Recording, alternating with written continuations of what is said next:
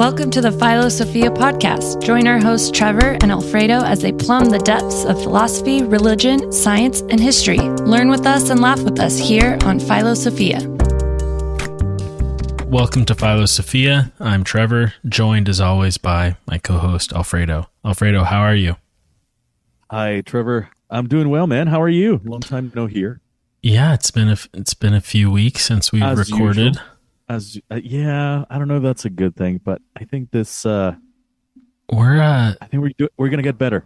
I think so. Someday we're busy right now, man. I mean, everybody's busy, but yeah. Are you getting any? I miss you guys.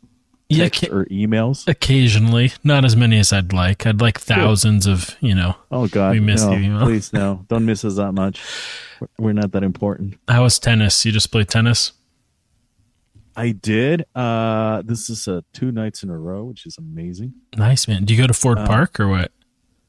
We start there, and then if all the 6 courts are taken, then we go to Bryn Mawr, which have 2 nice, high-quality courts. And if those are taken, then we go to another park at Loma Linda, and I don't even know where Bryn Mawr is.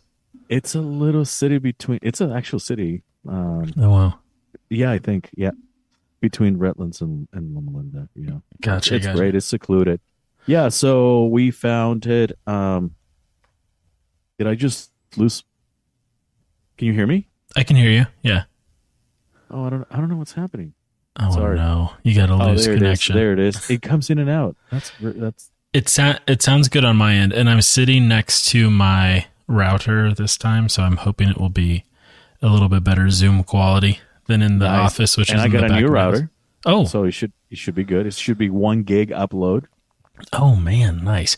If I was really smart, I would just plug my computer in with an Ethernet cable, but because I am on this MacBook, which has no ports of any kind, I'd have to get like an adapter or something. So I think it's good. Dude, I've had a weird few days, man. I sent you a picture. I had about somewhere between 1 million and 7 million bees move into my wall.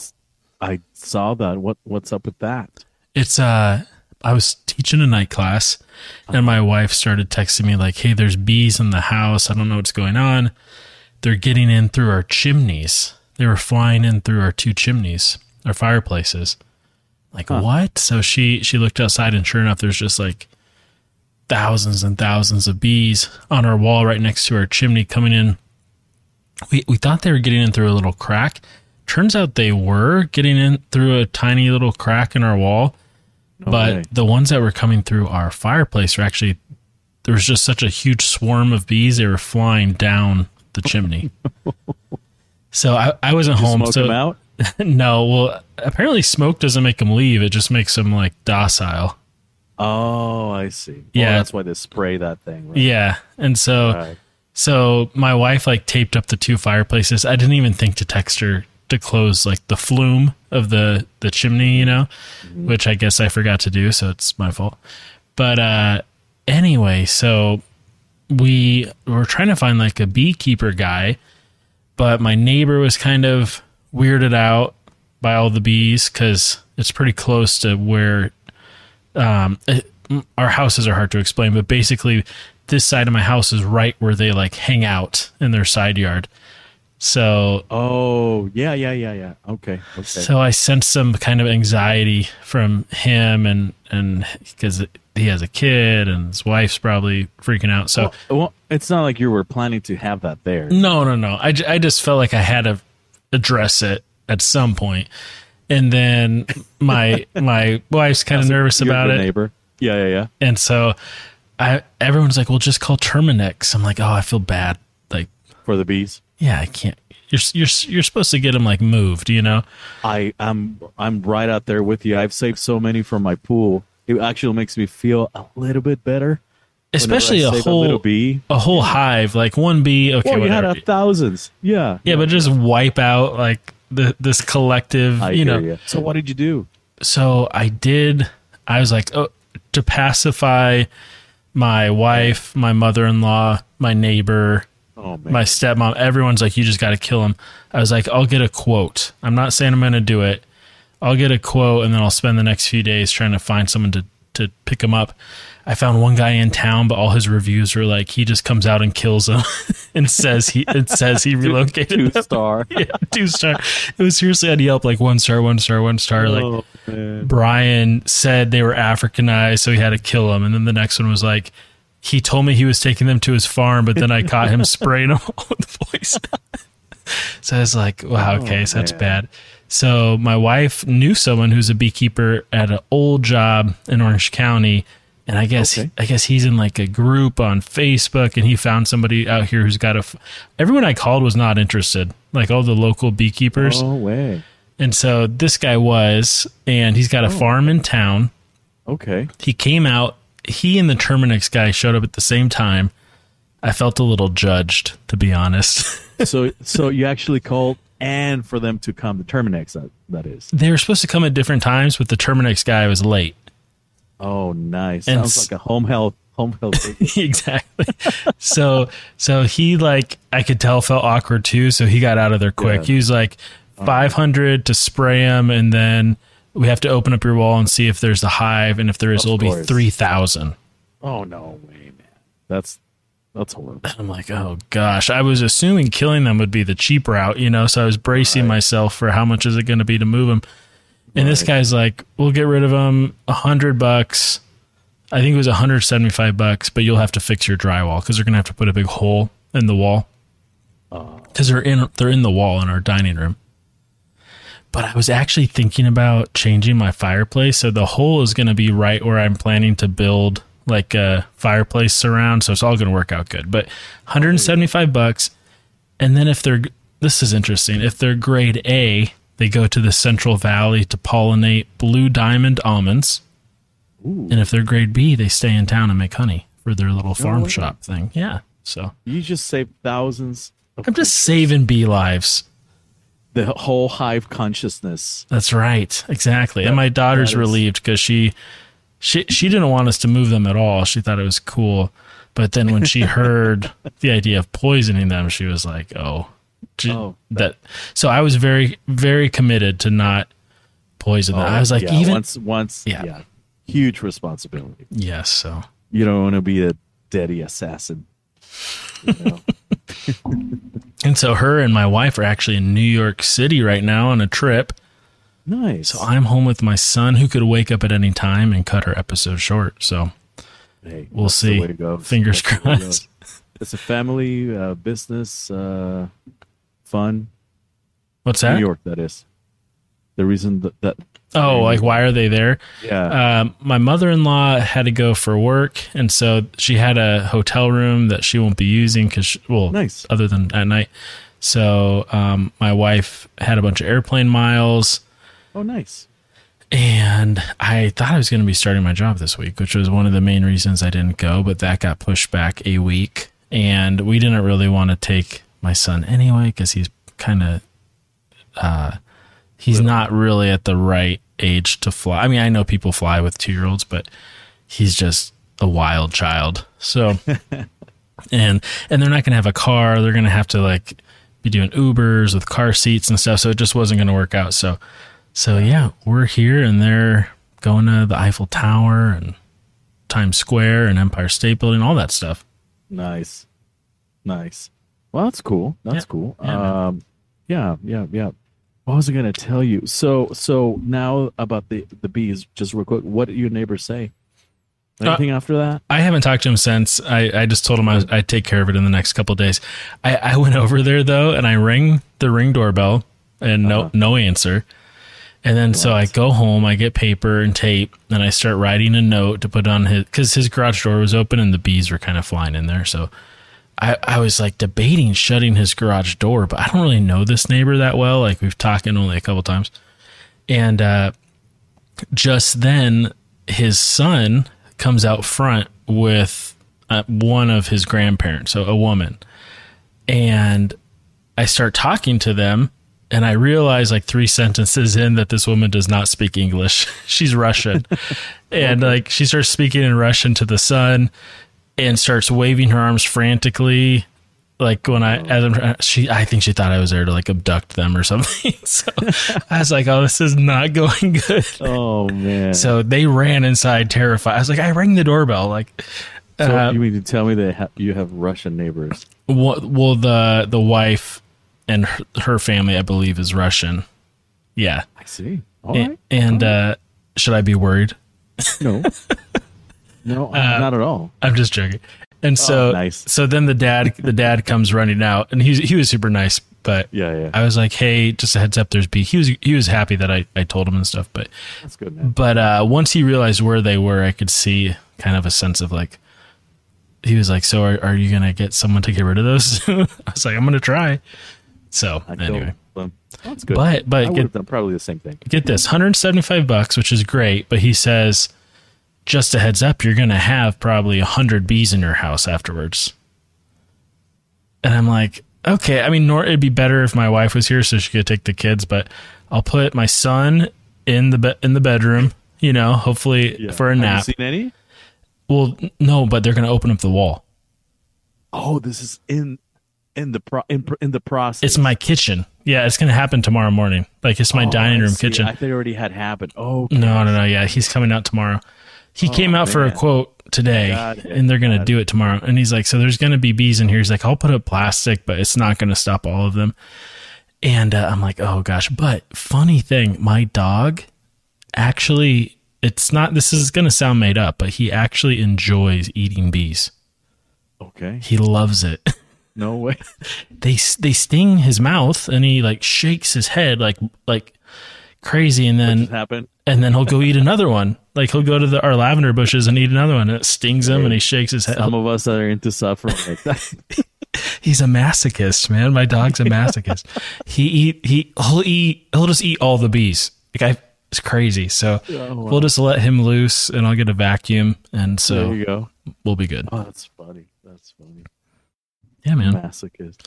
Yeah, all right. Here's the real question. What are we talking about? The only, okay. We could finish up bioelectricity, put it away forever. I've got clips. I have a couple clips of like, I'm not really done, but I was trying to get these debates between like some new atheists and religious people debating. Ooh. Some good stuff there, but I only really have like 2-3 minute clips. Not enough to build that up. Yeah. Okay. And we can, I don't know, we can do both actually. Well, okay. All right. I like that. Well, for sure. Let's start with bioelectricity and see how long it takes. Finish that. Yeah. How long it goes. And then, if we have time, we do the other. And then not to talk about it tonight, but dude, I have been going hard in the paint on some of the stuff we used to talk about. Enoch and yes, all this stuff that I shouldn't probably even be like spending time on. But man, I'm starting to feel like a legit like guy with red yarn connecting photos that are push pinned in my garage because I'm like, it's all connected. So I got to be careful. I got to tie a rope to something so I don't get sucked in. I'll pull you up. Right? It's okay. But I say, hold it over here, man. Man, I've been reading like about the Sumerians and that Abraham was from Sumer. The guy who sort of that's wild. led to gave rise to Islam. All the Abrahamic religions, Judaism, Islam, Christianity. Mm-hmm. He was from Sumer. Come on. That's crazy. So he grew up in that like Anunnaki spiritual type stuff. And then started listening to this thing about this Russian Cold War scientist who, dude, creepy stuff, but was using like, I don't want to get into it too much until I'm ready to talk about it, but just give me something. It kind of like Russia's version of like the men who stare at goats, or the USSR's version. Their own program. Like astral projection and all this stuff. And one of the thing, they were doing experiments. It was, okay, real quick. Forgive me, listeners. Tangent alert. Do it. So real quick, this scientist was, this was like back when, Einstein time, after World War II, but back then. And he was a proponent of this ether idea, which is pretty much largely dismissed as like that was wrong or whatever. Out there, yeah. But he was really into this idea that time creates torsion, and what he can measure torsion waves, and he would start measuring torsion waves where a star was, where it used to be, a million years ago, and where it was going to be in a million years. And he found the same amount of torsion waves at each location. And so he started building on this, thinking that time is sort of an illusion, and we just perceive time linearly, all the stuff you've probably heard in like YouTube videos, But he basically started making this case that you can build a mirror to reflect anything. A regular mirror reflects light. You can build a mirror to reflect microwaves, like a satellite dish. You can build a mirror to reflect infrared, And so he wanted to build a mirror to reflect torsion waves and use that to basically, it's going to sound crazy, like do it, astral project to the future, the past, etc. So, oh wow. So they do this. He builds this thing, and the Soviet Union gets very invested into it. The CIA gets very invested into like infiltrating and spying on it. Of course. And so he disappeared right as the experiments were getting good. But all of the people, it's very creepy the way listening to the research participants' description of it. But basically they were seeing their past self or their future self, or past events or future events, and they were talking to entities, which was creepy, and they were seeing a ton of symbols. And so they're all kept separate, right? And so they're asked to draw these symbols, and they start looking them up, and they're all Sumerian symbols. No way. These are all Russians. They don't know Sumerian symbols, right? Right. They're all Sumerian symbols. And it's just crazy because I've been listening to so much about, the Anunnaki and Enoch, and that the Nephilim are the children of the Anak that's written in the Bible. Yes. Come on, Anunnaki. Come on. All right, enough of that. Enough of that. We'll give a full presentation later. Yeah, that's crazy. Talking about this stuff, I have this like deep sense of reluctance because I know how crazy it sounds. And it's like, I'm not a crazy person, so I got to be careful what I say, but it is really interesting. It is really interesting. There's a lot of stuff that we just don't know. We just don't know. Whatever happened to the summer people? Because they were writing about the end of times. I remember you telling me a passage on this is the end, society is going bad. This is thousands of years ago. Yeah, I don't remember much from that episode. We were talking about that, but yeah. I just remember they were writing about these things in like a crazy level of detail. So a lot of stories that were similar to the Bible, I see, but with like a lot of detail and very sci-fi for being 6,000 years old, talking about planets and ships and technology and stuff. So, I don't know what happened to them. Actually, yeah, it's funny that all the advanced past civilizations are erased. Gone. Yeah, and even funnier that, not funny, but interesting that the Book of Enoch was not included among other books into it didn't make it to the final cut, right? Yeah, and it's one of the oldest, and that's what was interesting. Right. Is that I heard someone the other day saying it's actually older than the civilization of Sumer, which if that's true, that's interesting because we were talking about like, man, the fact that there's almost identical stories older than the Bible it kind of makes you go, oh, I don't know. It kind of just sounds like a retelling of the same story. Maybe it's all from one source. We just, or different people is writing about the same events but you had mentioned this idea of like all of these cultures that have these like serpent-like figures giving them knowledge. Yeah. And I've just been seeing so much of that lately in the stuff. I'm like, the more yes. Right. Yes. It's crazy. And then when you read like this whole idea of the fallen angels and the Anunnaki, like it's hard not to see connections between all of these things. And then I was watching something. Basically, we owe what we know as humans to the Anunnaki. How to read the clouds, the stars. They were basically fallen angels. Right? Yeah, they all have their own. They have their own names and domains, and so they taught, for instance, women how to beautify themselves with the eyes. And it's crazy. It would explain a lot. It would explain a lot of things that don't really make sense about. Hence Prometheus. Yeah, brought us illumination. Yep, it brought us knowledge. I was listening to this thing today about some Native American tribes talking about how they survived the flood because the ant people, which it is crazy too how many descriptions of these like beings and gods sound like aliens, like gray aliens, like light skinned, big eyes, small, no nose kind of stuff.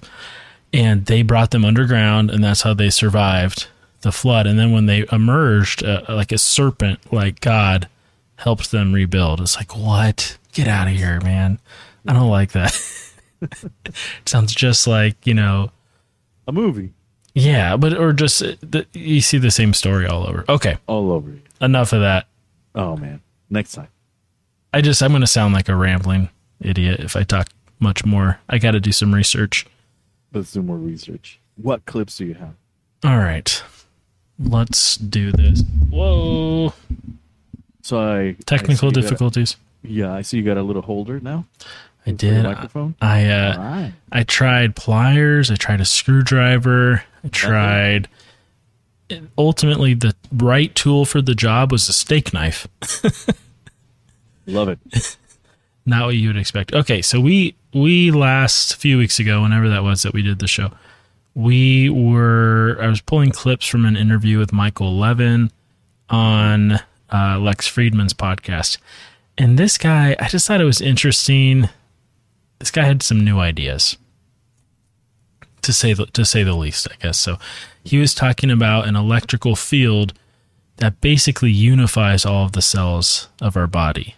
We're just a collection of cells, and each one of those cells has its own goals, its own drives, its own very small level of consciousness and computational capacity. So there is some force that organizes them all towards one organism level goal. And so he was calling that force bioelectricity.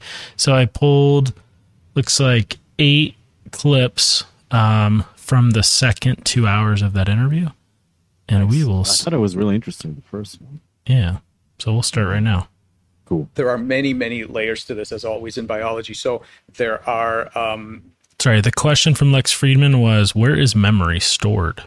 Chemical networks. Ooh. So, for example, gene regulatory networks, right, which are, or basically any kind of chemical pathway where different chemicals activate and repress each other, they can store memories. So in the dynamical system sense, they can store memories. They can get into stable states that are hard to pull them out of, right? So that becomes, once they get in, that's a memory, a permanent memory or a semi-permanent memory of something that's happened.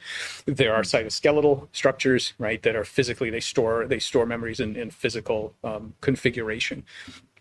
That was one of the reasons why I pulled this clip. The clip's not over, but he's talking about cytoskeletal structures having an ability to encode memory. And that's pretty interesting because there are 3 cytoskeletal elements. There's microfilaments, which are kind of like rigid spider webs. They give this cell its shape, and they do some other stuff as well. They give it an ability to move. Little motor proteins can tug on it. There are intermediate filaments, which are like little ropes. They have high tensile strength, and they connect cells together. And then there are microtubules. Microtubules are weird because they sort of just look like scaffolding. If you remember like high school science, you remember all these little organelles floating around in the cell, but there was never really a good explanation how things moved around. At least I don't remember that. And the answer is that they move around on these little microtubule roads, for lack of a better word. There is this guy named Roger Penrose, who people who are into this stuff, obviously they'll recognize that name. He's a big like consciousness guy. He's always researching consciousness. And he thinks consciousness is actually, and I don't know enough about this to describe it well, but is some sort of quantum vibrations, whatever that means, that occur within microtubule networks within our neurons. And so the fact that he's talking about an ability for microtubules to encode memory, I thought was interesting. Because I think Roger Penrose is a little less mainstream, whereas this guy is very mainstream. So I love when I see alternate and mainstream overlapping. Right. There are electrical memories like flip-flops where there is no physical, right? So if you look, I show my students this example. There's a flip-flop, and the reason that it stores a 0 or 1 is not because some piece of the hardware moved. It's because there's a cycling of the current in one side of the thing. If I come over and I hold I hold the other side to a high voltage for a brief period of time, it flips over and now it's here. But none of the hardware moved. The information is in a stable dynamical sense. And if you were to X-ray the thing, you couldn't tell me if it was 0 or 1, because all you would see is where the hardware is. You wouldn't see the energetic state of the system. So there are bioelectrical states that are held in that exact way, like volatile RAM, basically, like in the electrical state of the system. It's very akin to the different ways the memory is stored in a computer. So there's RAM. I love the computer analogies. That's where it cut off. There are many. Basically, they go on. It got a little muddy, which is why I stopped it there, because they're having like a million different conversations. But they're talking about how the cell can store memory almost in a non. Okay, so connections can be formed in our brain, and that can be a memory. But cells can actually store memories in like an electrical state, like he's talking about. So there's no physical change to the cell, much the same way that a computer uses working memory or RAM, volatile RAM, the memory that's used like for what you're working on right at that second. It's not storage. It's like more like a tabletop where you kind of unfold everything to work on it. And more like a theme of the show, I feel like, is the analogies between computers and humans are just, it's a little unsettling. So anyway, that could bring us to a whole AI direction, but I'll just play the next clip. Now he's talking about regenerative medicine. I mean, think about the limitations of a lot of the medicines today. We try to interact down at the level of pathways, right? So we're trying to micromanage it. What's the problem? Well, one problem is that for almost every medicine other than antibiotics, once you stop it, the problem comes right back. You haven't fixed anything. You were addressing symptoms. You weren't actually curing anything, again, except for antibiotics. That's one problem. The other problem is you have massive amount of side effects because you were trying to interact at the lowest level. It's right. It's like, I'm gonna try to program this computer by changing the melting point of copper. Like, maybe you can do things that way, but my God, it's hard to program at the hardware level. So what I think we're starting to understand is that, and by the way, this goes back to what you were saying before about that we could have access to our internal state, right? So people who practice that kind of stuff, right? So yoga and biofeedback and those are all the people that uniformly will say things like, well, the body has an intelligence and this and that, right? Like those two sets overlap perfectly because that's exactly right. Because once you start thinking about it that way, you realize that the better locus of control is not always at the lowest level. This is why we don't all program with a soldering iron, right? We take advantage of the high level intelligences that are there, which means trying to figure out, okay, which of your tissues can learn, what can they learn, why is it that certain drugs stop working after you take them for a while with its habituation, right? And so can we understand habituation, sensitization, associative learning, these kinds of things in chemical pathways? We're going to have a completely different way, I think, we're going to have a completely different way of using drugs and of medicine in general when we start focusing on the goal states and on the intelligence of our subsystems, as opposed to treating everything as if the only path was micromanagement from chemistry upwards. Well, can you speak to Thoughts on that? Well, that's a completely different approach. Yeah, it is interesting. I love the computer analogies. Like, Yeah. we don't program a computer by with a soldering iron. We don't actually. Once a computer is built, we do top level controls. We do software, we do command prompts, Right. applications. To try to write a Word document by physically rewiring or soldering or changing the melting points of various metals would be almost impossible. And that's sort of what we do in medicine. I mean, all medicine is trying to come up with a molecule, a patentable molecule. That's it. That's all anybody's doing. Like, it's kind of an exaggeration, but that's all anybody's doing. It's crazy. Right. Just to sell. Yeah. Yeah. It's like, okay, this, vitamin B compound looks like it might do XYZ. Like, what can we add? Can we add a methyl group to it? And what will it do? Can we patent this new molecule? Right. And then once they try to get close to something like that, and then you have like 100 side effects. Exactly. Yeah. Might cause death, diarrhea, upset stomach, watch those. Yeah. impotence. Yeah. You name it. You name it all. But your eczema will go away. Saying. Maybe. Yeah. You're going to grow a tail, but hey, your face will look good.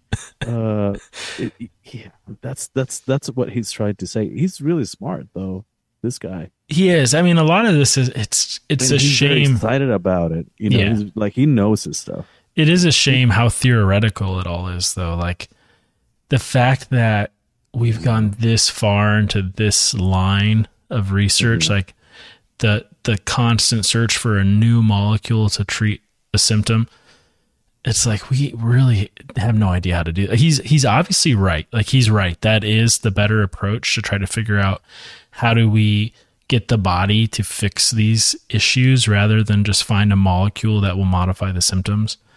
Right. He's right, but I mean, we're so far away. We're so far away. And I think the ancients were on it. Yes. Through sound, and then the Eastern medicine that you never hear about it here. And then you get in all these plants. Like, they knew stuff, man. Absolutely. How to cure I cancer. absolutely think that. Yeah, and they lived a long, long time because they knew how to handle all that. They knew everything. And I think what's been watched down, obviously, but I think there's some truth into, like, and now we see it, as Western science, right? Western medicine, like reflexology, reading the iris. That's because there's no evidence, right? Or that's because there's not enough studies, basically, to support that. But I think we're so lost. Oh yeah, we are so, in some ways, so arrogant and so blind. And then at the same time, obviously, like, Western medicine is incredibly impressive too for certain things.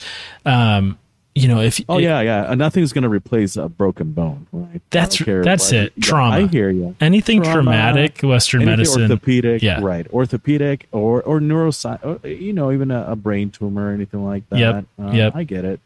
But everything else, it's just like maintenance level stuff. Everything else, yeah. Oh yeah, I think we lost our way.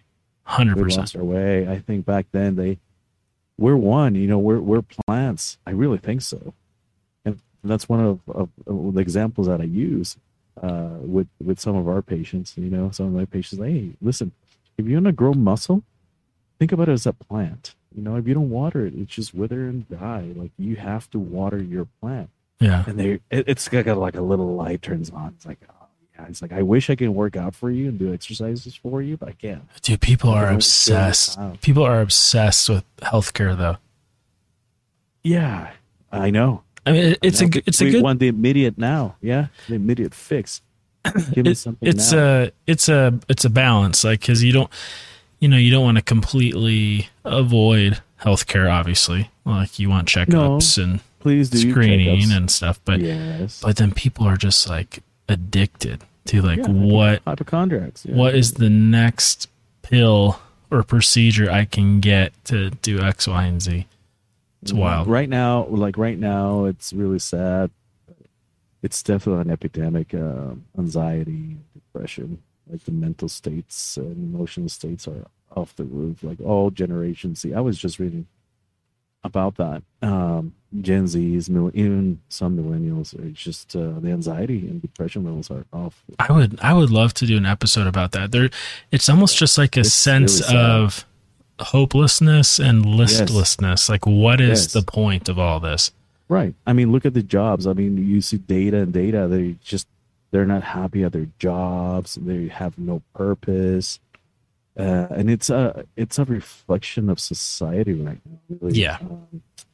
It's really sad. I mean, I see it every day. A lot of problems are cultural problems. Like, Yes. it's like it's the issue is not, what molecule can we modify in the brain to make Well, people they want happy. to do that. Yeah. Well, they want to do that. They want to get your anxiety, and they think they got it with certain medications that they use right now, right? Oh gosh, I don't know about any of these.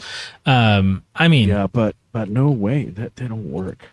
yeah, I got to be careful because I know there are many people where that statement would be incredibly triggering. Like you don't know what you're That's the talking thing. about. Like, I went on this medicine and it completely changed my life. And like, I don't want to, like, I don't know their situation. Minimize medication. Yeah, I don't know their situation. Maybe it turned everything around for them, but the problem I hope seems so. deeper. Oh, I hope so, but it's Yeah. not for everyone. Yeah.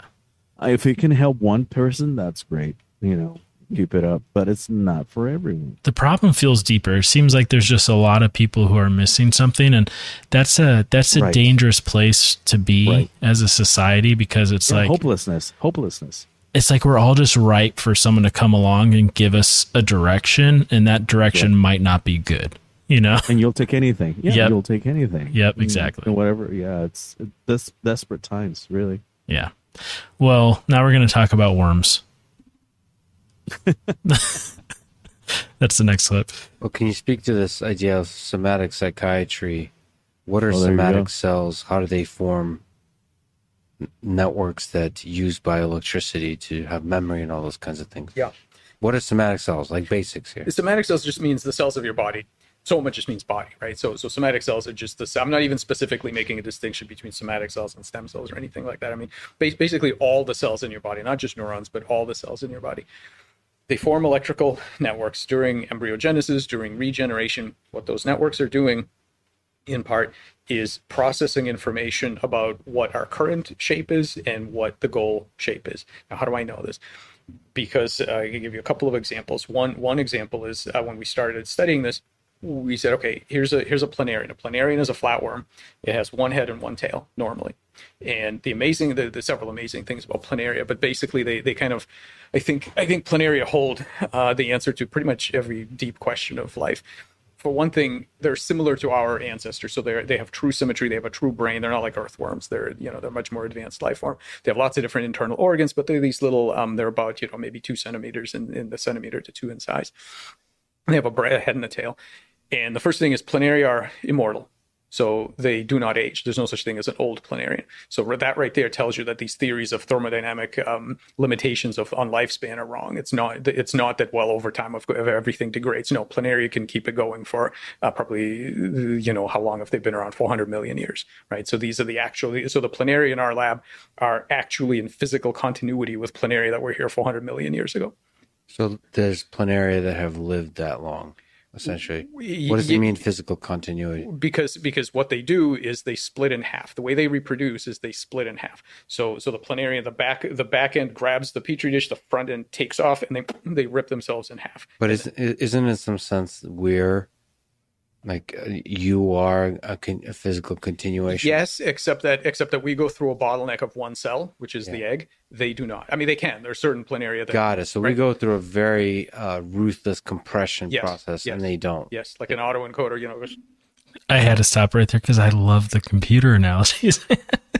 It just keeps coming back to that. So there's still another minute left of the clip, but Lex asked a very good question. He's like, well, isn't that how, don't we have physical continuity as well? And he's like, no, we are brutally compressed down to one cell.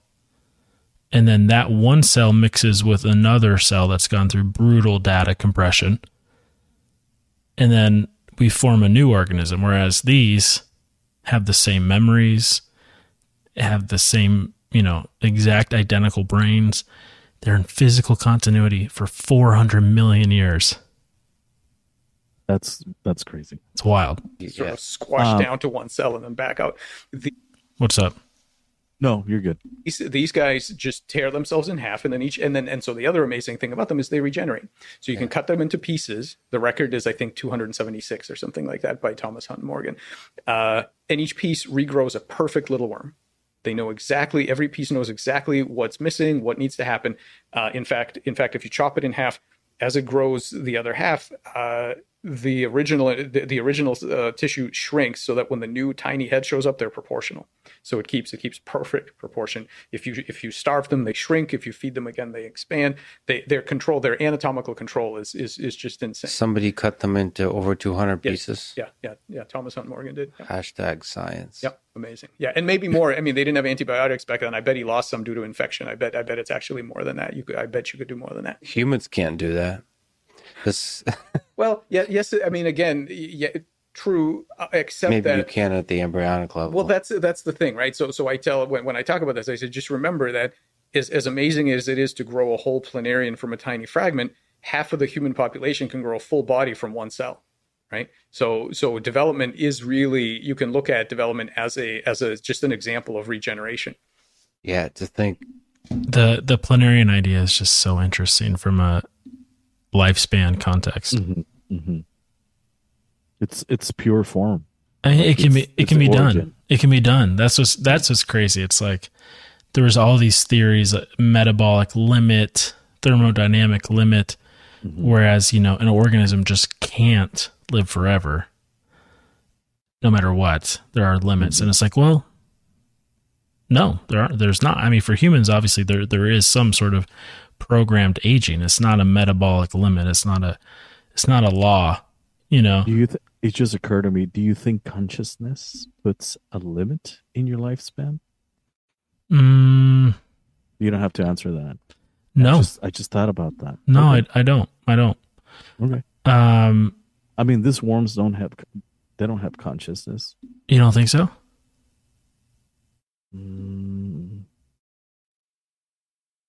What's the purpose of a worm? I know. Do you need purpose to be conscious? We keep coming back. I think we have different definitions perceptions of consciousness. Yeah. I think that worm has goals, not obviously it's not thinking like, what am I going to eat for breakfast today? But it's an agent with goals, Okay. But that gets into like, well, are plants conscious? To me, conscious is self-awareness. Do you think the worms have self-awareness? I don't know. And plants? I don't know. And how about animals? Because it's like, for sure. Yeah, for sure. Right, animals. Right, yeah. right. Good. So it's like at what level of brain development correct do you really have self-awareness? I don't know. So if these worms are at a basic level, cellular level, they can live forever with the same memories. Is that what we're saying? Mm-hmm. Yeah. That's a very simple organism. Yeah, sure. I mean, and I think when it gets more complex, that's what Lex was saying. Like, we can cut ourselves in pieces. Humans can't do that at our grown-up finished product. Right. But that probably has less to. I mean, obviously, Ah, man, this is interesting. It's like, Mm-mm. but I think the take home for me is that aging is something that we're programmed with. Mm-hmm. It's not a fundamental law of being a physical creature on this earth. Some creatures don't age. But we're supposed to live forever. Like our human body's supposed to live forever. That was the original plan. Like in the biblical context you're talking about? Correct. Yeah, well, see, that kind of actually in this context is interesting because aging is certainly a programmed process. It's not, it doesn't have to be that way. Now it is. Right. But it wasn't intended that way. Right. So somewhere as soon as we ate from the tree of knowledge, boom, gene expression, right? We were programmed destined to die. That's another thing I've been getting in with intensely is like my Flat Earth Al that we like to make fun of on this show. Yeah. He has he's got like some really interesting ideas about this ancient biblical stuff, like that the fallen angels were doing gene editing before the flood, and that's why the flood happened. And they were creating and modifying us. Interbreeding with different species and doing all this kinds of stuff. I hear stuff like that, and like references to altering the seed, which is like very like gene editing, DNA editing. You know, I'm like, man, maybe there was something wild going on 10,000 years ago. I really think so. Yeah, I think so too. I think so. They were so advanced that they got bored, and they start fiddling with all that, and that was forbidden. Hence the flood. More and more, I think humanity has gone through maybe many 5,000-year cycles. I think so too. Or 6,000-year cycles, or 10,000-year cycles. I mean, because if evolutionary modern humans have been around for 80,000 years, the civilization could have rise and fallen many times. Yeah, the only thing we know now, we're 6,000 years old, 5,000 years old, something like that. What is our current version? Oh, like modern civilization. This episode, like yeah. According to the Bible, right?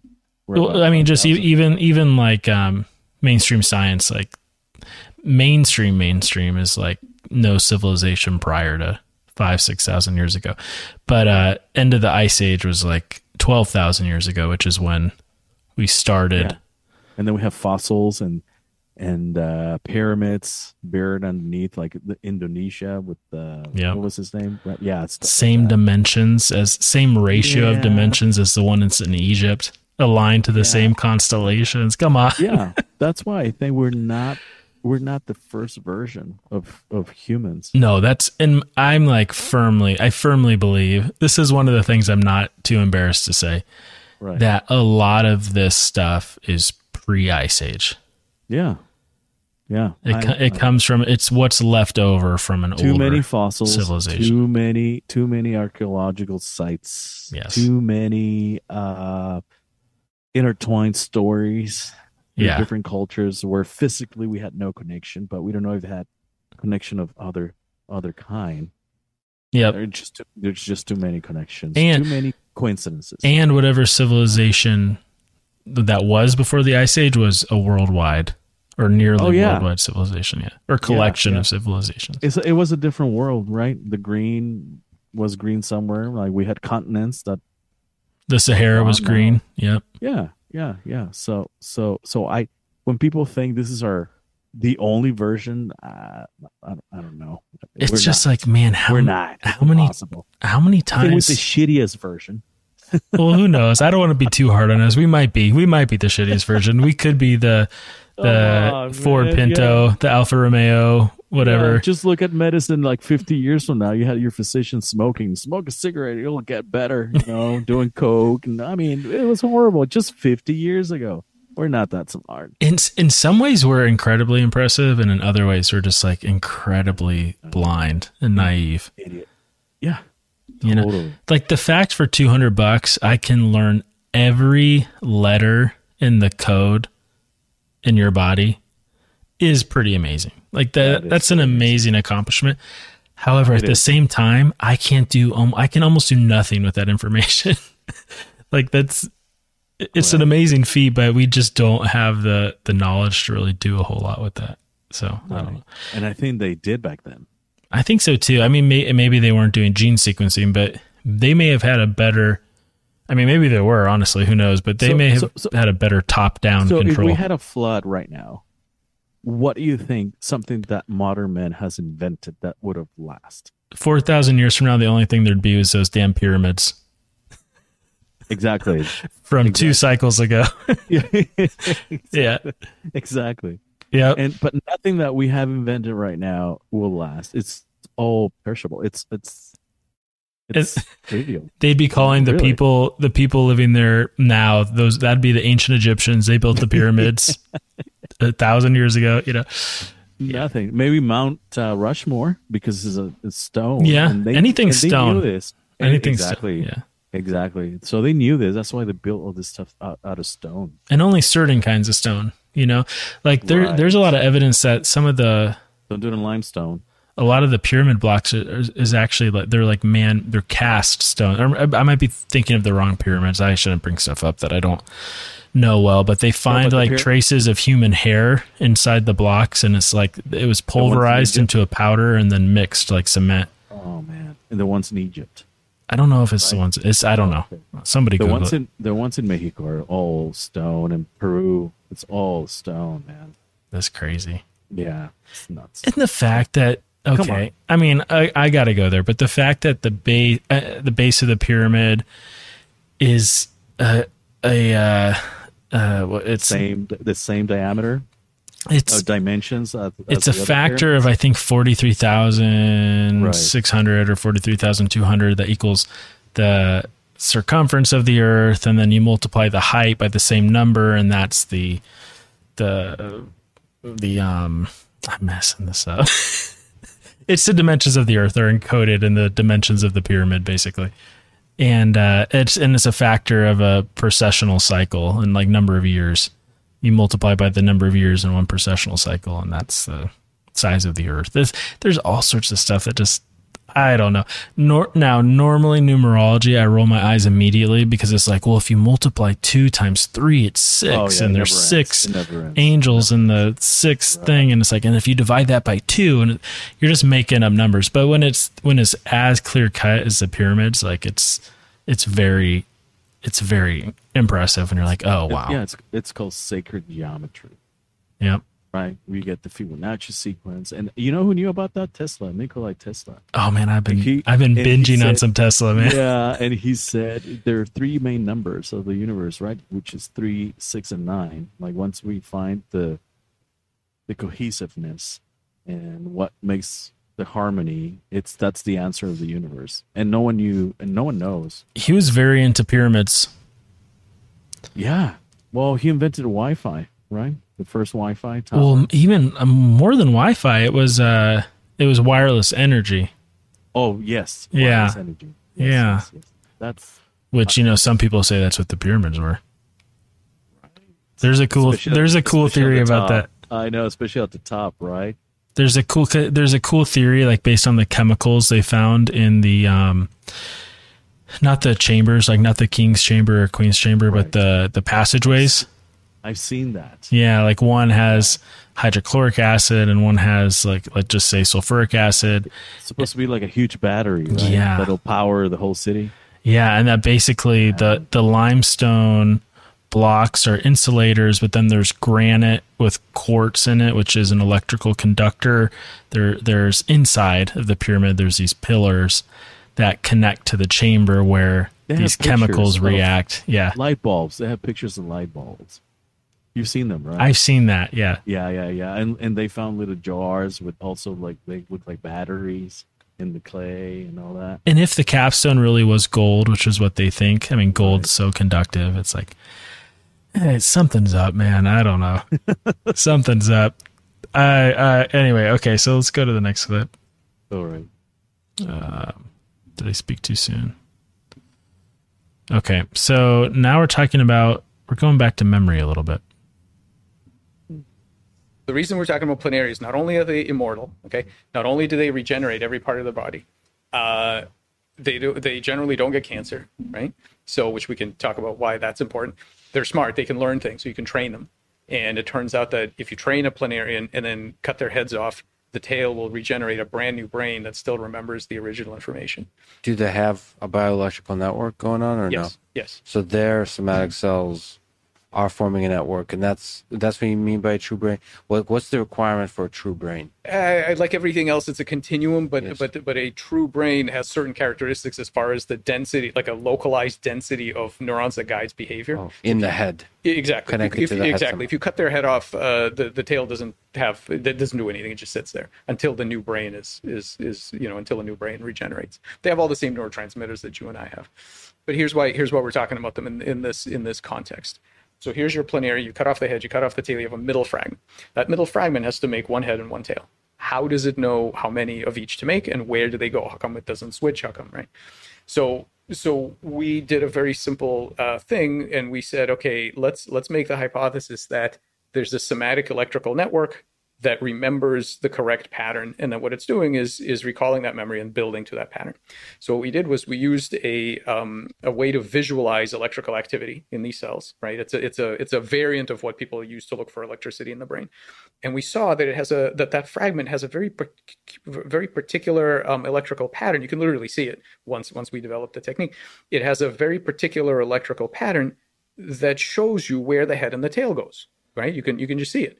And then we said, okay, well, now let's test the idea that that's a memory that actually controls where the head and the tail goes. Let's change that pattern. So basically incept a false memory. And so what you can do is you can do that in many different ways. One way is with drugs that target ion channels to say, and so you pick these drugs and you say, okay, I'm going to do it so that instead of this one head, one tail electrical pattern, you have a two-headed pattern, right? You're just editing the electrical information in the network. When you do that, guess what the cells build? They build a two-headed worm. And the coolest thing about it, now no genetic changes, so we haven't touched the genome. The genome is totally wild type. But the amazing thing about it is that when you take these two-headed animals and you cut them into pieces again, some of those pieces will continue to make two-headed animals. So that information, that memory, that electrical circuit, not only does it hold the information for how many heads, not only does it use that information to tell the cells what to do to regenerate, but it stores it. Once you've reset it, it keeps. And we can go back. We can take a two-headed animal and put it back to one-headed. So now imagine, so there's a couple of interesting things here that have implications for understanding of genomes and things like that. Imagine I take this two-headed animal. Oh, and by the way, when they reproduce, when they tear themselves in half, you still get two-headed animals. So imagine I take them and I throw them in the Charles River over here. So 100 years later, some scientists come along and they scoop up some samples and they go, oh, there's a single-headed form and a two-headed form. Wow, a speciation event. Cool. Let's sequence the genome and see what happened. The genomes are identical. There's nothing wrong with the genome. So if you ask the question, how... Dude, that is a very insane clip. There's a lot to unpack there. Two things. Go ahead. Go ahead. Well, if I understand correctly, what he's saying is that where cells are guided, or they're receiving orders from an electrical pulse or an electrical energy, right? Yeah. But think about it. Like you learn how to navigate a maze. You're a little worm. You're trained how to navigate a maze. You get food if you navigate it correctly, right? So that's your training. Then you get cut in half, and your tail. This is what's crazy to me. How does your tail contain the information needed to regenerate a brain that contains that memory? How is that possible? Right. Like, because every science tells us that memories are stored in the brain. There's a lot of tons of research about dendritic spines and potentiation and how memories are encoded in a brain. How would my foot know those memories? Like, say I could regenerate, right? So you cut my foot off and it regenerates a new me. How in the world would that have the same memories? How could there be that much information encoded in that electrical network? That's insane. It is insane. But I do have an issue, though. Okay. It's how can you compare a worm to a human? I'm not. No, I'm saying you are, but I'm saying the reason that is not possible now for us What he's saying, it will be possible? Is that what he's No, saying? it's just boggles the mind. How is that possible? How could a memory that's stored in a brain also be stored in your tail as a worm? For us, because it's a simple system. But what's the mechanism? We have no idea what the mechanism is. Yeah, we don't. Yeah, No, like we forget don't. about No, you're humans right. versus worms. Like, how can memories, which are stored in a brain, they have a brain like us, like the same model. It's not like an earthworm where there's just like Right. neurons all over the body. There's a Right. brain in the head. If you cut the tail off, how are those memories stored in the tail? There's no brain. Like, that doesn't make any sense, man. It's Yeah, crazy. That is crazy. How little do we know? Like, we don't know anything. That's wild to me. I wonder, he's running all these experiments, or he's getting it from someone else. He's doing the experiments, yeah. That's pretty crazy. The implications are nuts. Well, it's like how can we not know that? Like, we know so little then if we don't understand. Like, if we're just now discovering this, how can the code for a brain be stored in somatic cells in a tail?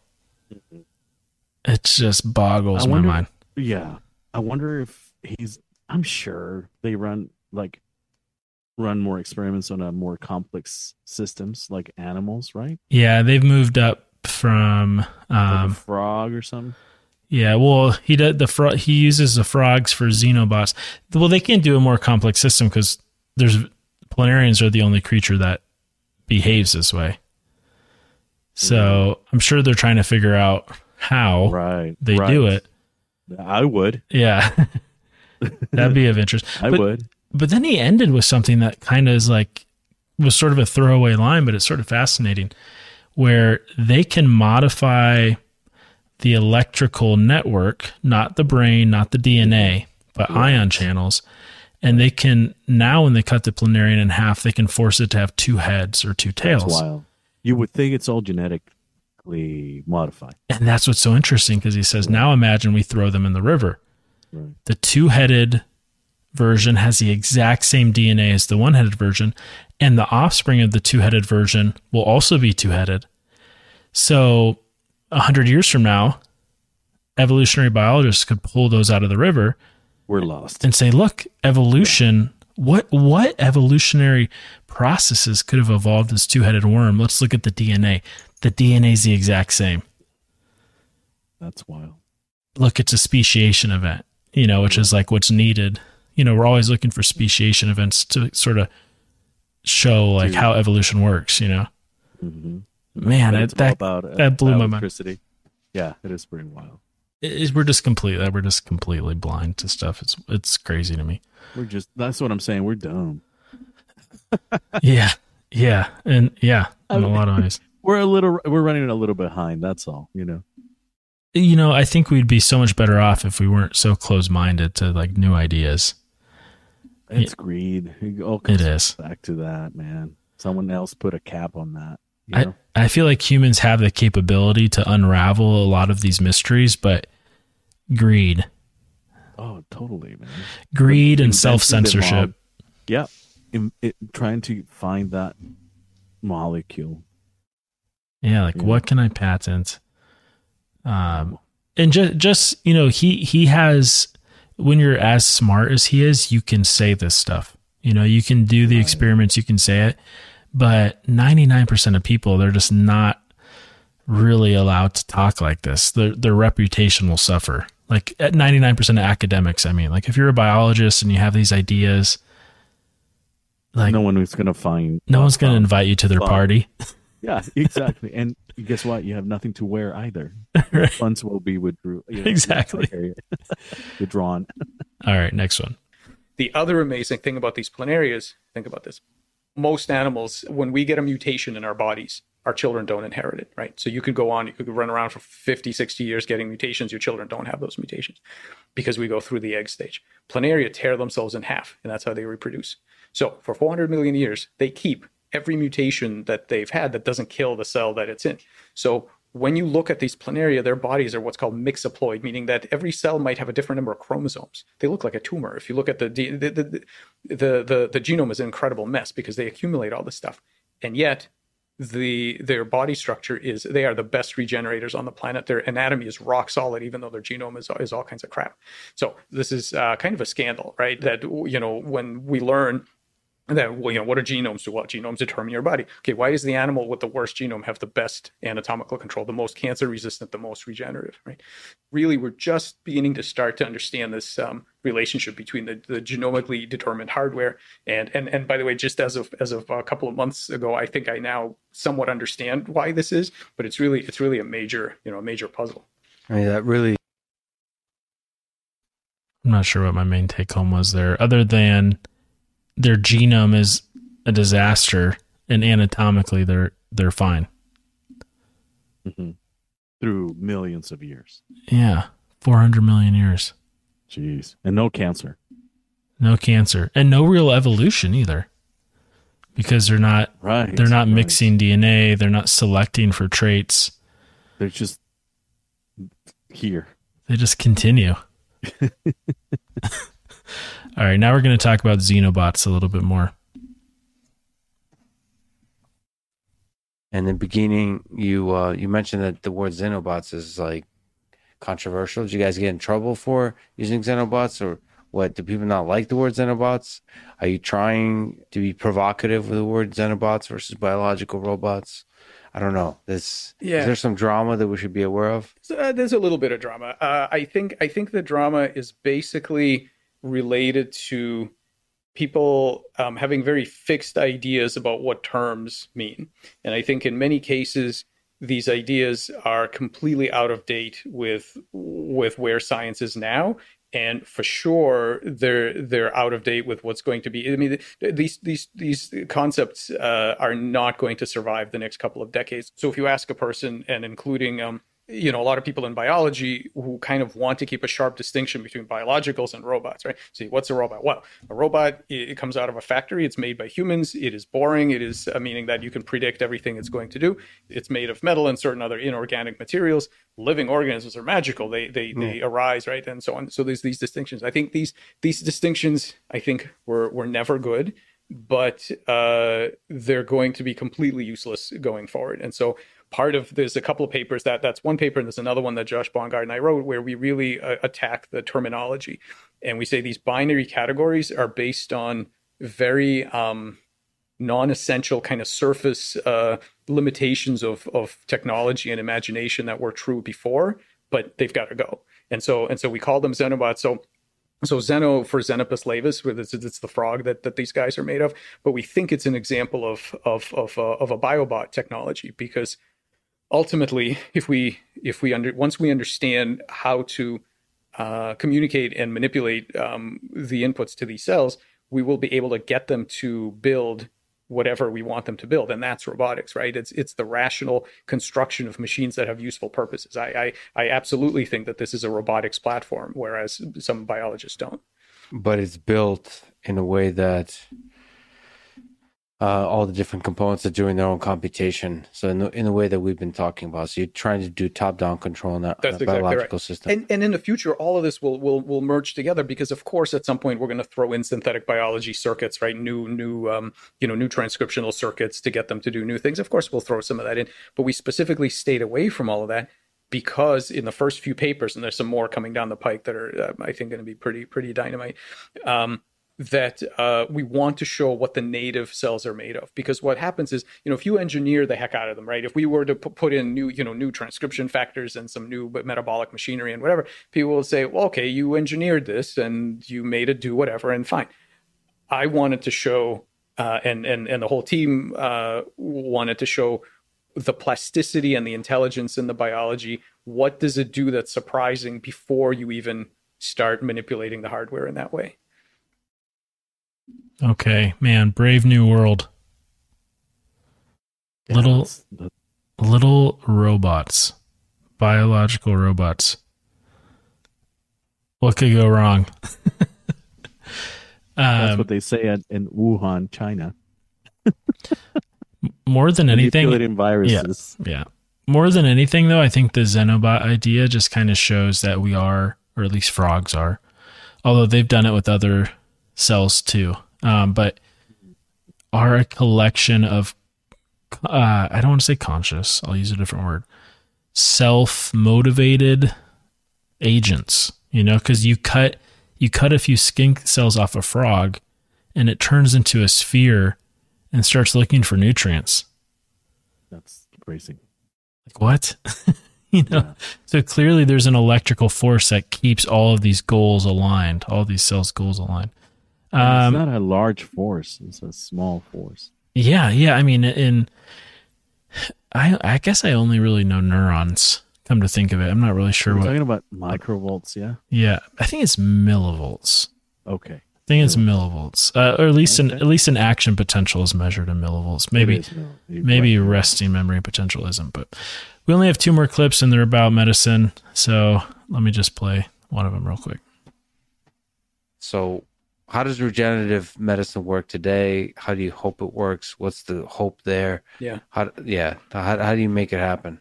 Well, today there's a set of popular approaches. So one is 3D printing. So the idea is I'm going to make a scaffold of the thing that I want. I'm going to seed it with cells, and then there it is, right? So kind of direct, and then that works for certain things. You can make a bladder that way, or an ear, something like that. The other idea is some sort of stem cell transplant. The idea is if we put in stem cells with appropriate factors, we can get them to generate certain kinds of neurons for certain diseases and so on.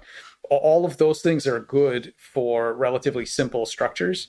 But when you want an eye or a hand or something else, I think, and this may be an unpopular opinion, I think the only hope we have in any reasonable kind of time frame is to understand how the thing was motivated to get made in the first place.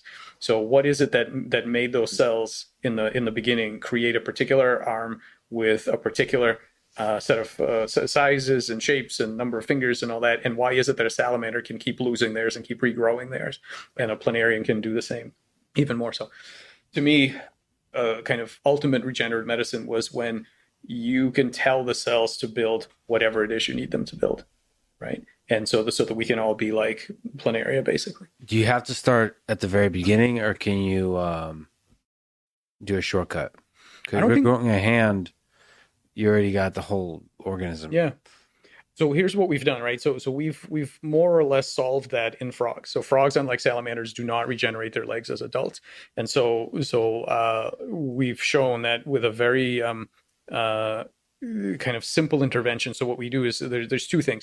You need to have a signal that tells the cells what to do, and then you need some way of delivering it. And so this is work together with David Kaplan, and I should do a disclosure here. We have a company called Morphoceuticals, I think it's a spinoff, where we're trying to address limb regeneration. So we've solved it in the frog, and we're now in trials in mice. So now we're in mammals now, and so I can't say anything about how it's going, but the frog thing is solved. So what you do is after you can have a little frog Luke Skywalker with a regrowing hand. Yeah, basically, yeah. So what you do is we did it with legs instead of forearms, and what you do is after amputation, normally they don't regenerate.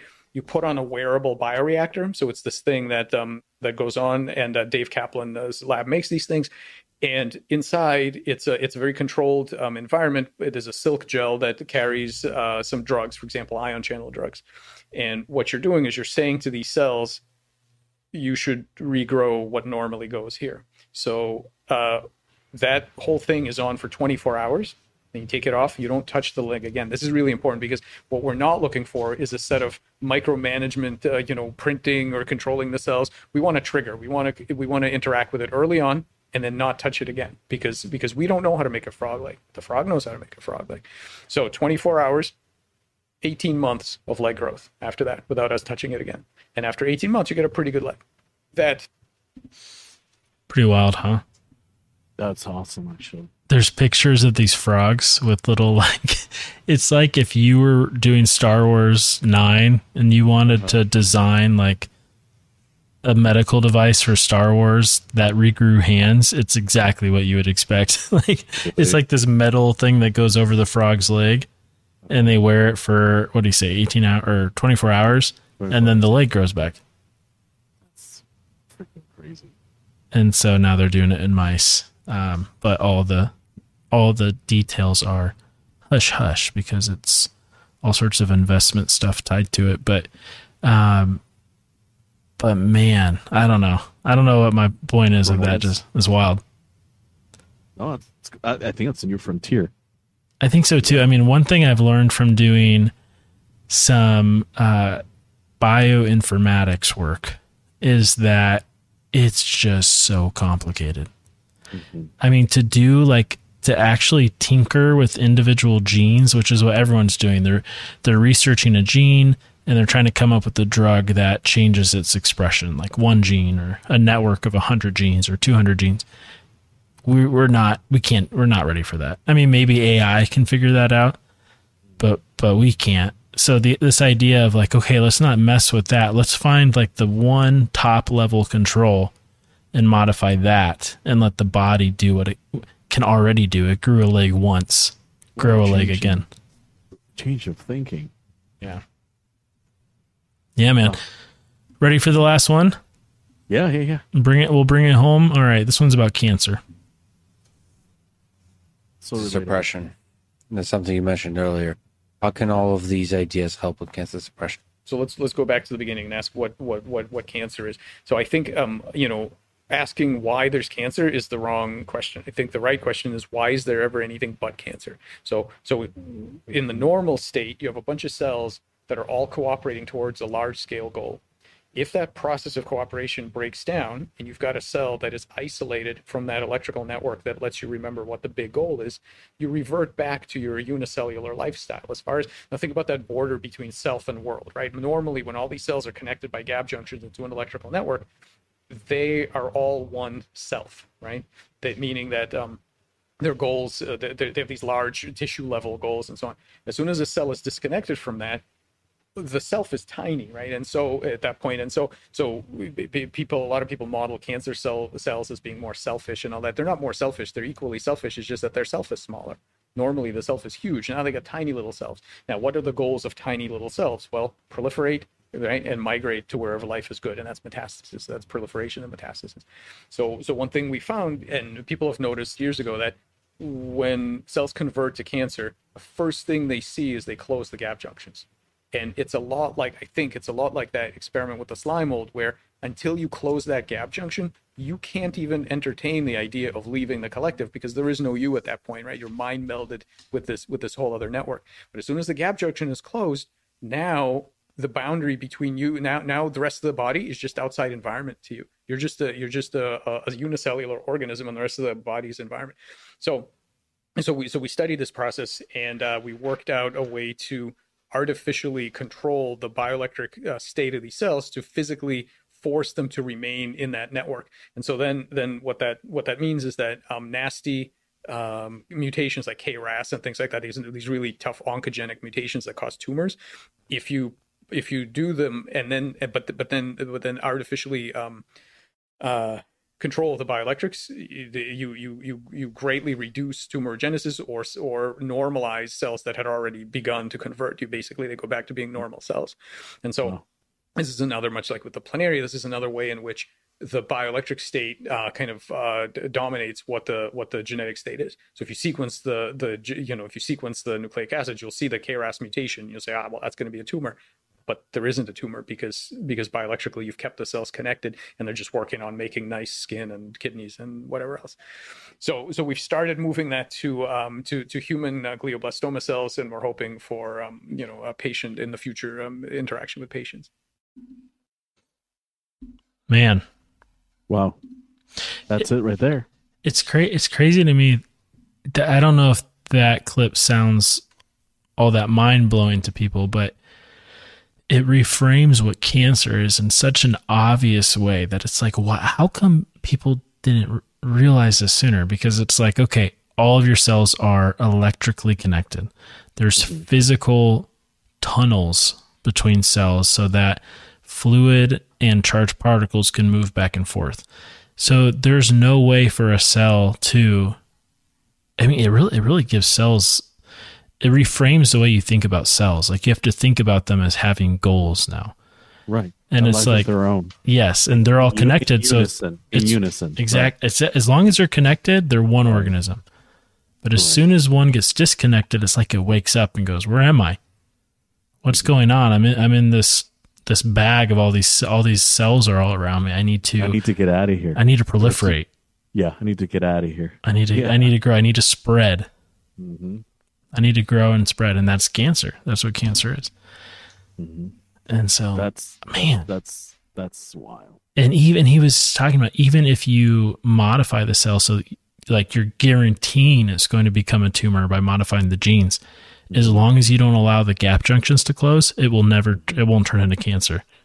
Or even if once it's cancer, if you turn those gap junctions on, goes away, it'll go back. Because then all of a sudden it's not its own agent. It doesn't have its own goals. Yeah, you're part of the system now. The collective. You're part of the hive. Part of the hive, of the beehive. That's right. Man, it's heavy stuff, but I like it. Dude, I'm glad someone is doing it. Yeah, right.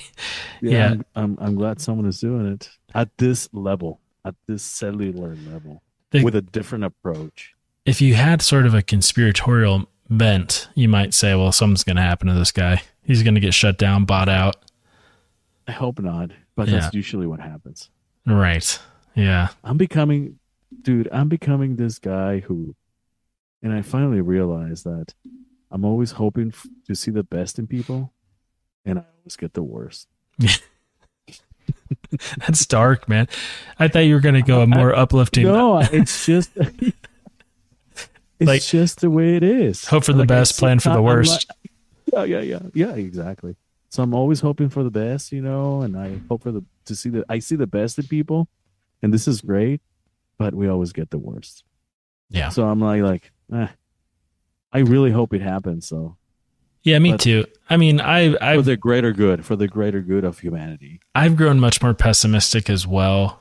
Like I think scientists, news organizations, they like to take advantage of people's like desperation to live longer and healthier lives.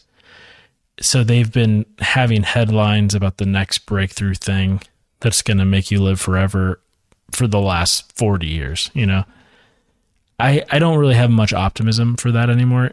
I'm almost more interested now in the science of it and how the science seems to be going in a direction that he's on it. Yeah, maybe 10 years ago, people would have dismissed as like, oh, yeah. woo, what the hell is this? Yeah. Like, ooh, bioelectricity and sound and light. Yeah. No funding. But yeah, he's right on it. And his team as well. They have a company, no? Yeah. Morphoceuticals. That's right. What a great name. I'd say we got to figure out how to invest in that, but if they get closed down, we could lose all our money. Yeah. Well, that's not a bad idea. I think they're going somewhere.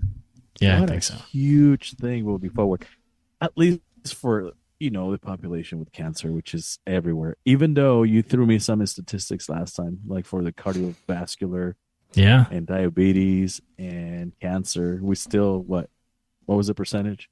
Well, if we cured heart disease and all cancers, yes, average human lifespan would only go up 7 years. Hey, but sometimes you only need seven hours. Yeah, but that's pretty wild, man. Like, curing cancer and heart disease is like one of the major Western endeavors, not just Western, world endeavors. Yes. And it's crazy how little it modifies lifespan. I mean, that's a statistical prediction, but it does make you think about, what you talk about all the time, like that. And I think the science supports is that aging is absolutely a programmed process. It's baked into our cells. Mm-hmm. It doesn't happen because our body's working super hard to fight against it, but we just don't have the ability. It's physically impossible. Yeah, it's to live longer. It's like, no, that gene is turned off. It's yeah, and it's like we can't find aging, so it's even more complex than that. Not only he turned it off, but he hid it somewhere. Exactly, threw away the key, man. It's wild, dude. It's a curse. It's our destiny. It's software. I think that's the right analogy. It is software. It is software. Good Good call. It is software because we do have the hardware to live forever. We Yes. were built that way. Yep. Ooh, another great computer analogy. How should we bring this thing home, man? What do you want to talk about next time? What you mentioned, Anunnaki, Enoch. I do too. Take a deep dive. We need someone who knows this stuff. I found one guy I'm going to reach out to, see if he'll let us interview him. But yeah, I found a guy who thinks like, he's kind of anti Anunnaki, you know, like he's a biblical guy. So he like, those are the best, but he's not just in denial of its existence. Like some people are like, oh, there's no such thing as the Sumer civilization and Anunnaki. Like that's just made up. Like he acknowledges like, yes, it's a thing. It's old, but basically he takes the viewpoint of, they're the deceivers, you know, they're the fallen angels, which is kind of, you know, it's fun. It's fun to listen to that. So I kind of agree with that a little bit. Yeah. So they're the deceivers, they're the fallen angels. So, you know, they were written about as gods. They took credit for the flood. They took credit for creation, but it wasn't them. It's because all those, remember the story about how 1/3 of the angels came down as well? Yep. It's because they actually fell sorry for humans. Yeah. And so they didn't want to have part with God. And then so they came down. They were casted, actually. It's weird because to help humans. It's weird because that's in the Anunnaki, that's in the Sumer text as well. Yeah. That some of the Anunnaki felt bad for humans and came down. But so there's Enlil and Enki. Enki is like the prince of the earth, you know. He feels bad for the humans. He gives them knowledge. He's like he's the Lucifer like analog, correct. I guess. Correct. Prometheus. But Enlil is the king of the heavens, and they have a father. So the part of me comes back to like, man, is the Bible just a newer, watered down, rewritten version? And aliens made us, man. Like, I don't know. That's a tough pill to swallow, dude. Another crazy thing, and this can make someone believe more or less in the Anunnaki, depending on how much you trust NASA, which I'm guessing a lot of alternative folks do not. They're kind of like the great Satan, NASA. You know? Yeah. And they're I don't know. There is a group at Caltech, I think, and JPL, who have pretty compelling evidence for there being another planet in our solar system. Oh, binary system, you were saying? Well, no, I don't. Is it in the star? Yeah. So I don't, not binary, just the one star, but it's a planet on an extreme elliptical orbit. Meaning it's we can't see it. It's super far away, but every X number of years it comes in close to us. And that's exactly what the Sumer texts say, is that the Anunnaki live on Nibiru, and every, 6,000 years or so, their planet comes into our solar system and they come check on us.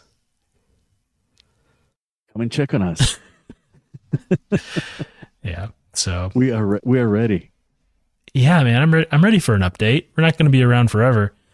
Yeah, exactly. I want to see some action. I want to see what's next, Exactly. I think everyone else is feeling the same way. Isn't there like a sense in the air, man? Like everyone's just on their own eggshells, dude. I don't really like this like apocalyptic everyone seems to just be waiting for the apocalypse, man. Like whether you're an atheist, a Christian, a Buddhist, like everyone's waiting. Like it's time. It's like, oh, I don't know if I like that. Like that doesn't seem like a healthy. We lost our way. That's the thing. People are getting tired. Do you think that there's just a sense of that? Like we've just lost our way. Society's crumbling. So absolutely. Therefore, especially here. Yeah. Yeah. You go to Europe, it's a different story. Oh, really? France, even though France is a little. France is going to hell right now. Yeah, that's right. That's right. So, but you know, everyone else is like, they see us and they like, oh, you guys are Babylon. You're lost. You Yeah. know? Yeah. Yeah. So they secretly envy us, but they're happy that we're messed up. And I'm going to say it, and that's the main goal of the globalists, to basically get rid of us as a nation. That's what I'm trying to say. Yeah. You know? So yeah, they're trying to dismantle, just like they did Rome, from the inside out. And so that's why everyone is tired. Like this morning, I was, just real quick to wrap it up. This morning I was driving at 7 a.m. right, because I did cycling in Orange County this morning. It was Nice. But people like driving nuts. So, I mean, how can you be so stupid so early? It's the best time to be stupid. You're mad. You're going to work. Or not today. 6:30 a.m. Yeah. on a Saturday morning. Yeah. Like, you lost your mind. Like, oh my God, you know. People are just on edge, man. Dude, everywhere. Everywhere at any time. I'm constantly like trying to like reflect, like, is this just my perception, or has it always been this way? I think it's something's like up. A great philosopher said, Phil Collins, I can feel it. Right? I was waiting for you to keep going. Oh Lord. Boom, boom, boom, boom, boom. I've been waiting for this moment. All right, time to wrap it up. All right. Let's shut it down. All right. It's late. It's 1 a.m. So it is 1 a.m. Jesus. Always an honor and a privilege. Always an honor. Let's do it in a couple of days. Deal. This week it's going to be nice. That means we'll do it in a few weeks, everybody. All right, take care. No. All right, man. Have a good night. I'm going to start reading some Sumer texts later. Me too.